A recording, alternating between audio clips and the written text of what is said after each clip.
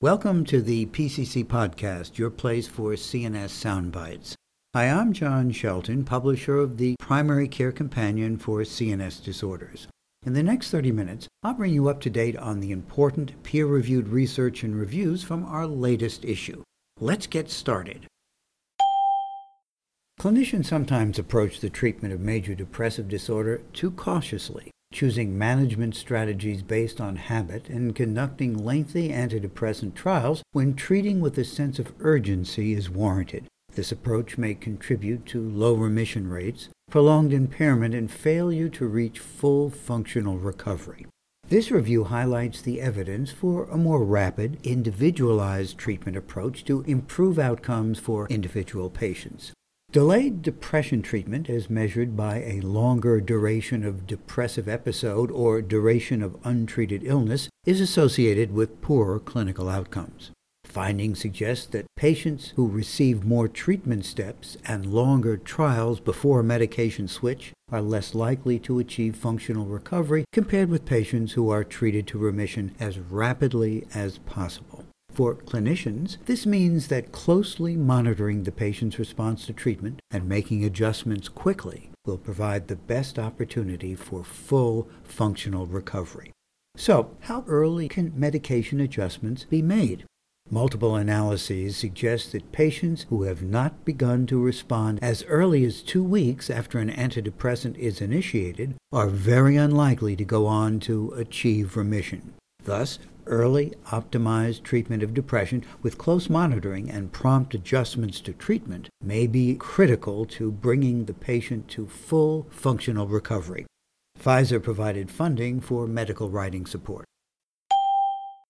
The DSM-5 recognizes binge eating disorder as a distinct eating disorder. However, limited information is available regarding the binge eating characteristics of individuals who meet DSM-5 diagnostic criteria for binge eating disorder. This report describes the characteristics of binge eating in a representative sample of adults from the National Health and Wellness Survey who completed an internet survey that included questions designed to assess binge eating behavior in relation to DSM-5 diagnostic criteria for binge eating disorder. Among most survey respondents who met DSM-5 criteria for binge eating disorder, binge eating had occurred at least 2 to 3 times per week over the past 7 to 12 months and was associated with high levels of distress. A subset of survey respondents who met DSM-5 diagnostic criteria agreed to provide detailed information on their binge eating. More than half of these respondents indicated that their binge eating episodes were more than 30 minutes in duration and that urges to binge eat generally occurred in the evening. The most bothersome symptom of binge eating in these respondents was feeling disgusted, depressed, or guilty after an episode of binge eating. When considered together, these findings highlight the disease burden in individuals who meet diagnostic criteria for binge eating disorder and have potential implications for diagnosing and treating the disorder in the clinical setting. This research was funded by Shire Development LLC and conducted by Kantar Health with additional analyses provided by Lexidine LLC. Mounting evidence shows insomnia and sleep-disordered breathing may be joined at the throat for a larger proportion of patients than previously recognized. To date, treatment with positive airway pressure or PAP therapy for insomnia patients with sleep-disordered breathing shows marked improvements in middle-of-the-night awakenings, but scant research has investigated PAP in sleep-onset insomniacs, a group likely to seek medication solutions. Here the authors examined a novel therapeutic approach relying on advanced PAP devices known as auto-bilevel or adaptive servoventilation that deliver dual levels of pressurized air which are higher on inspiration and lower on expiration. The delivery of air is more comfortable and diminishes or eliminates the discomfort patients complain about when breathing out against air going in. Recently, the authors demonstrated advanced PAP is associated with higher adherence to treatment, so they conducted a retrospective study on 74 sleep-onset insomniacs to assess their responses to advanced PAP. At follow-up, patients were divided into two groups: those using the advanced PAP devices regularly or greater than 20 hours per week, and those using advanced PAP less consistently. At 1-year follow-up, the regular PAP users reported large improvements in both global insomnia and sleep onset insomnia, compared to irregular users who showed smaller improvements. Because of the limitations of the non-randomized retrospective design, these findings can only be reported as associations, but the observations do point to the potential value of conducting prospective studies on the role of advanced PAP therapy in the treatment of sleep onset insomnia and global insomnia.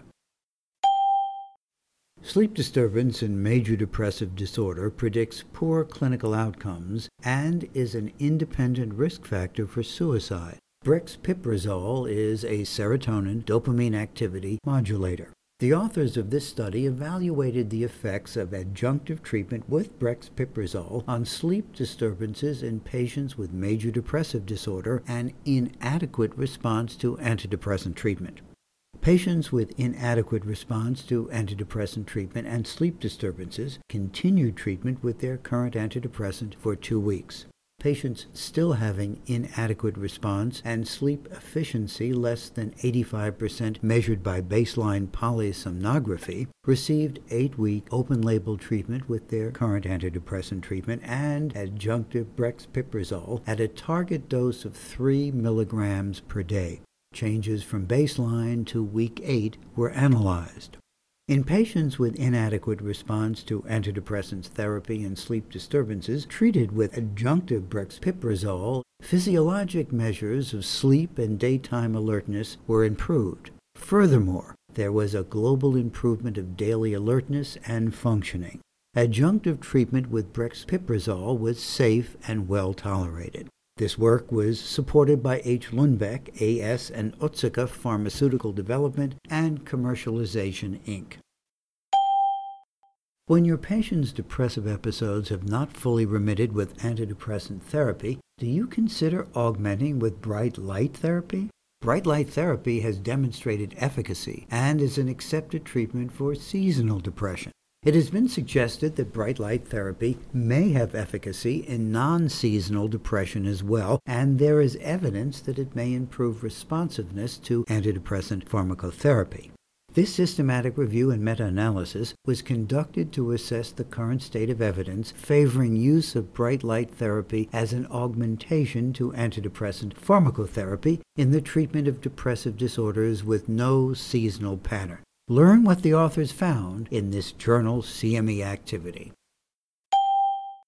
Healthcare providers do not routinely associate eating disorders with disrupted circadian rhythms, but emerging evidence suggests that individuals with eating disorders have non-normative circadian patterns across multiple behavioral and physiological domains. Night eating syndrome, classified as an other specified feeding or eating disorder in the DSM-5, for example, is characterized by circadian delays in food intake and mood that worsens in the evening. Neuroendocrine hormones associated with eating behavior among individuals with night eating syndrome show circadian advances and delays that parallel eating behavior in this population.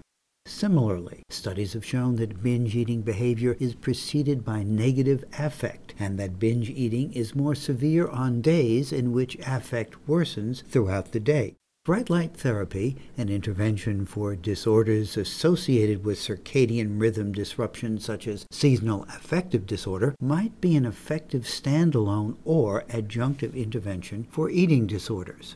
The authors of this article conducted a review of 14 published studies of bright light therapy for eating disorders and aimed to summarize the outcomes, particularly with regard to the effect of bright light therapy on eating behavior, mood, and sleep.